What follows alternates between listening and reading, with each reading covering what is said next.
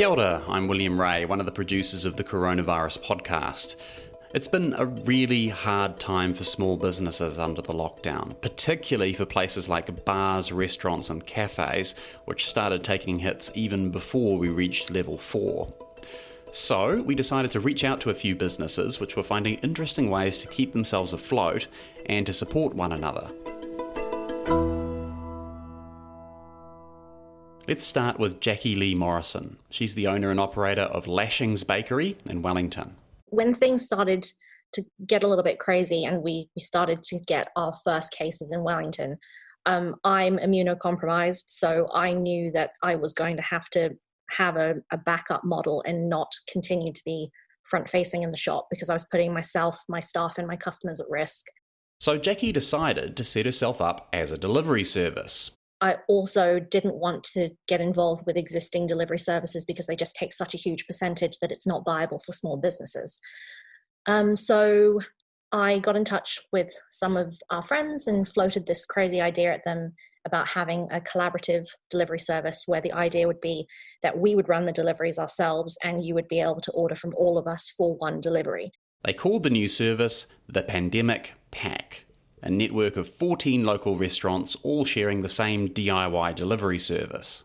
And logistically, it was a nightmare, but we managed to figure out a system that would work. We came up with the idea on Thursday, got 14 businesses involved on the Friday, built the website from Friday to Sunday. On Monday, we were fine-tuning, tweaking. We're about to make everything live and soft launch on Tuesday. So now the Pandemic Pack had all the kinks worked out and thousands of followers on social media keen to become customers. But just one day before they were ready to launch, this happened. After 48 hours, the time required to ensure essential services are in place, we will move to level 4. It completely killed us dead in the water. With that announcement came the news that all delivery of cooked food was banned. The Pandemic Pack was now illegal. But that's not the end of the story. One of Jackie's friends had an idea. Why not get all those restaurant owners together and release a cookbook so people could try making their favourite restaurant meals at home? And I thought, oh my God, that's such a good idea because we can just use the Pandemic Pack because we'd already built this massive social media following. And I thought, I'll get in touch with them and see what they think. And overwhelmingly, the majority of them said, yeah, that sounds like a great idea. Let's give it a go. We can only do what we can do. Have you ever written a cookbook before? Well, the funny thing about me is that I have 10,000 past lives. And before I became a professional pastry chef, I used to be a food writer. I also seem to like to do things in 3 days. We made the cookbook in 3 days. It was a huge labor of love. So I'm the thing I feel most proud of is somebody on Reddit said, it looks quite good. They must have spent a few weeks doing this. And I thought, oh God, if only you knew. So, I mean, you said the response has been good. I mean, do you mind saying how many copies of the book that you've sold? We've sold over 2,500 copies. And that's in how long? We released the book yesterday at 11:15 and it's now nearly 4:15 the next day. Okay, so that's a pretty good launch. Honestly, we have been completely blown away by the response. And it's funny as well because we're not just getting sales from Wellington, we're getting sales from all over the world. We've had sales from the US, from Canada, from Spain, from the Netherlands randomly, from the UK. We've had sales from all over the place. The Pandemic Pack cookbook is only available for sale as an ebook online. The restaurants are asking people to pay whatever they can with a suggested price of $10 and the proceeds split evenly between them. We all still have rent to pay. We all have staff to pay. We've still got all these little incremental things that come in every single day and add up. And the money it's not going to cover all of our costs, but it is a huge amount of help. Honestly, last night when I did the first tally and looked at how many books we'd sold, I really did want to cry because I realized, I can finally pay those invoices. And then the other businesses who are waiting for people to pay them aren't going to be in trouble. And we can just do our part again and then wait this thing out and wait until we're allowed to operate.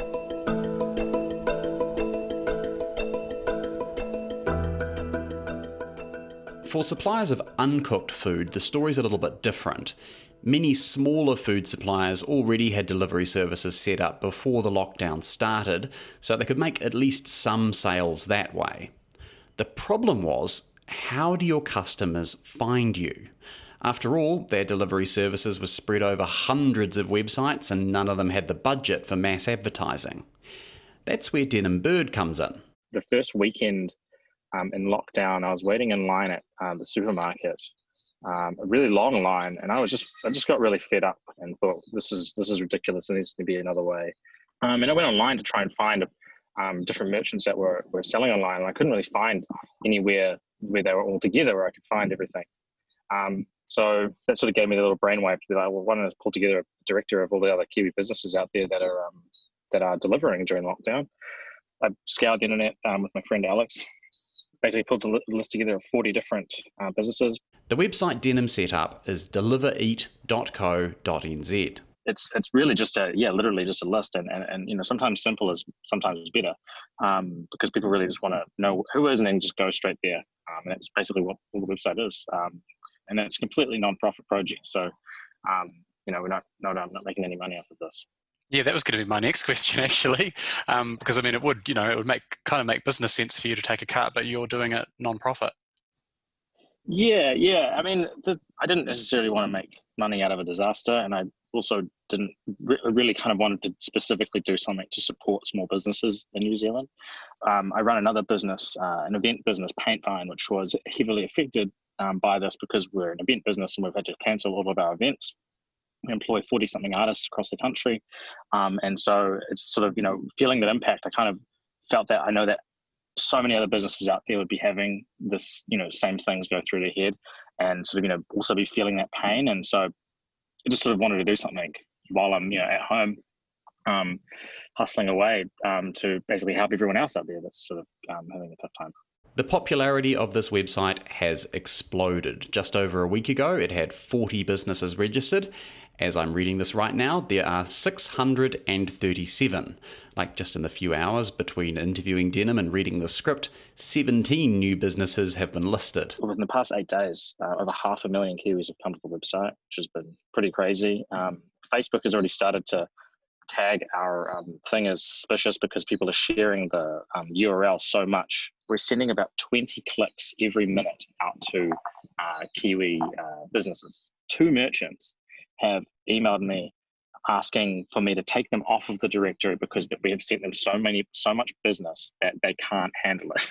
Oh, wow. Have they given you metrics on how much business goes up by after they link to your site? Yeah. I've been actually asking quite a lot of them. One of them was it's like a beer subscription business called Beer Hug. And he sent me his metrics the other day, and he said his traffic had quadrupled, and he's already made $8,000 worth of sales from the website just alone. One of my favorite coffee companies, goodness gracious, they've also seen their traffic quadruple as well.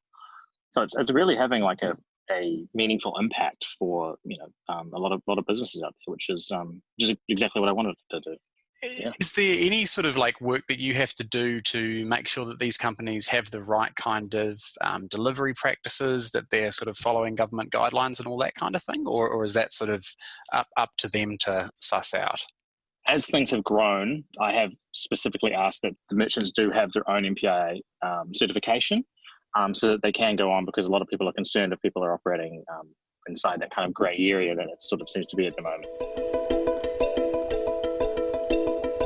I mean, do you think that this business has a future after the lockdown? I mean, because it is one of these moments where we're all sort of changing our behaviours, and maybe some of these changes stick.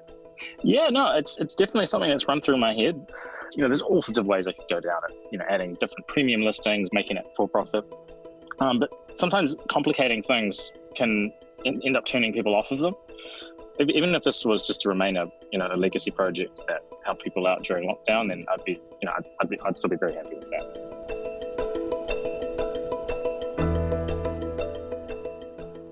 Most businesses listed on Delivereat already had online orders and delivery systems set up before the lockdown came into effect. But others have had to start completely from scratch. Yeah, my name's Alistair Lang. Me and Zenyi Quing, we own Capital Produce Limited. Capital Produce is a fruit and vegetable wholesaler based in Wellington. We mainly wholesale to restaurants, boats, any events, corporate caterers. And obviously that business has taken quite a hit recently. Yeah, it's taken out about 98% of our business. Wow, there's just a couple of orders that we still maintain, which is, providing for the police and the fire department and the ambulance. Capital Produce had never done online orders or delivery to the general public, but they've managed to reinvent themselves as a direct-to-your-door delivery service in just a matter of days. Yeah, no, it's been a complete rebuild, to be honest, from scratch. It's starting a brand new company in a horrific economic environment with a lot of uncertainty. But we looked at it and we decided that, we can't let our staff go to waste. We don't want them to be unemployed because we don't know how long this would go on for. So in a way of doing that, we came up with this new business plan and it seems to be working. For customers, this is all pretty simple. You fill out an online form, picking some fruit and veg you definitely do want and that you definitely don't want, and they deliver a box of produce based on that. It's sort of like a lucky dip. But we give you your general staples, like you'll always get a broccoli maybe. It all depends on price. Like, the other day cauliflower went to $8, $9 each for me to buy, which is just ridiculous. And so when it's like that, it'll never appear in your veggie box unless you specifically ask for it, and then you won't get many other vegetables. I'm sure it hasn't completely replaced the revenue that you'd lost, but has it gone some way towards that? Yeah, no, to be honest, it's helped keeping the staff in. We're looking at employing more. We've got some contract drivers coming in to do deliveries. So it's certainly spreading it around. The money hasn't certainly replaced the other side of the business. It's a lot more work, far more hands-on. It's good. It keeps everyone busy. People are happy. They're talking. They're not locked in their houses, which is another good thing. A lot of the staff would go a bit crazy if they did. Yeah, speaking for people working at home everywhere, it's yeah, I felt sorry for them. So there's meant to be a whole lot of new compliance around these sorts of things to make sure that you're sort of maintaining all of this social isolation and getting the delivery contactless and all that kind of thing. How does that side of it work for you? Well, it has its challenges. It's been very challenging having the 2 metre space between all my employees and not allowing them to have their breaks together and them having to wear gloves and masks all day. There's just some new challenges for everybody. Do you get audited? Do they give you sort of like checklists you have to fill out? Like, how does it all work? Yeah, no, we got audited this afternoon. There's a lot of rules, but a lot of it's common sense. The rules are there for a reason. As long as you stick to them, you should be fine. There's not one rule that's going to work for everybody, but they've done their best that they can at making it as easy as possible for people without being completely ridiculous. Do you have any advice for, other businesses out there that are trying to stand up a delivery system when it's not something that they've done before? Yeah, there's some really good software out there that you can use. Facebook is excellent for marketing. There's lots. There's Instagram. There's some very good apps to be used, especially when it comes to the banking online for people paying with their credit cards or PayPal. It just takes a little bit of time to research them, see what would work for you. But time is the essence. You really need to get into it.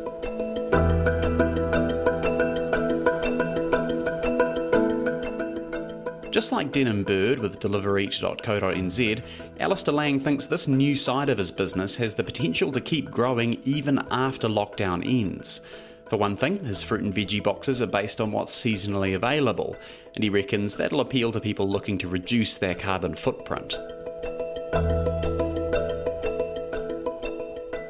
But some businesses just have to weather the storm, particularly pubs and bars, which are likely to face tough restrictions even after they're allowed to reopen. These places are having to get creative to find sources of revenue. Some have set up Give a Little pages for dedicated patrons. Others are offering vouchers through sites like Cafe SOS. But Dominic Kelly from Hashigozaki, a craft beer bar in central Wellington, has come up with an even more inventive solution. He's issuing what he calls bearer bonds. Which is a cheap pun on the traditional bearer bond and our favourite product that we sell. And the idea is that it's just a slightly more substantial and rewarding take on the concept of a voucher. So it's a voucher that we invite our customers to not redeem immediately, and for as long as they wait to redeem it, we keep rewarding them with a monthly coupon in the fashion of a bond, and that coupon is another smaller voucher in its own right. Basically, you can buy a $100 voucher, and for every month that you don't use that voucher, you get an extra $10 bonus voucher. Dominic says the advantage is that this way they can sell vouchers in higher denominations. We've always offered vouchers, and we signed up for the Cafe SOS scheme as well. But I'm a bit worried that vouchers will be a bit piecemeal. They wouldn't help us a lot with our cash flow, and it's all about the time value of money. Any cash right now and in the coming weeks, if and when we get back in business, is absolutely precious. And so anyone who can invest in us as a customer right now deserves something better than just the value of their investment back. So yeah, a kind of a voucher with interest struck me as something that is good for both us and our customers. What kind of response have you had so far? Well, it's only been about 24 hours, but really, really encouraging, and yeah, almost, I was a little bit moved, to be honest, when I saw some really good, long-standing, loyal customers, some of the first to sign up. Yeah, it was quite powerful seeing people kind of rally like that.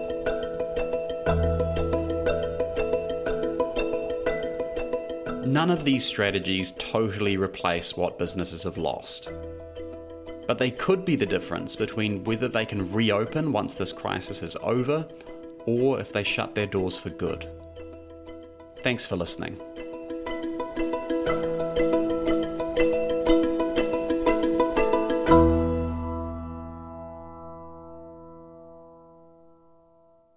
This episode of the Coronavirus Podcast was written and presented by me, William Ray. Our regular presenter is Indira Stewart, and my fellow producers are Sonia Sly and Jessie Chang. Our executive producer is Tim Watkin, who insists on singing Barry Manilow in our daily Zoom meetings, and our sound engineer is Adrian Holley. You can subscribe to the RNZ Coronavirus Podcast anywhere, and it's totally free. Also, go download RNZ's Vox Pop app so you can get in touch and let us know what's been going on in your life. Give us tips, ask questions, all that sort of stuff. Ka kite.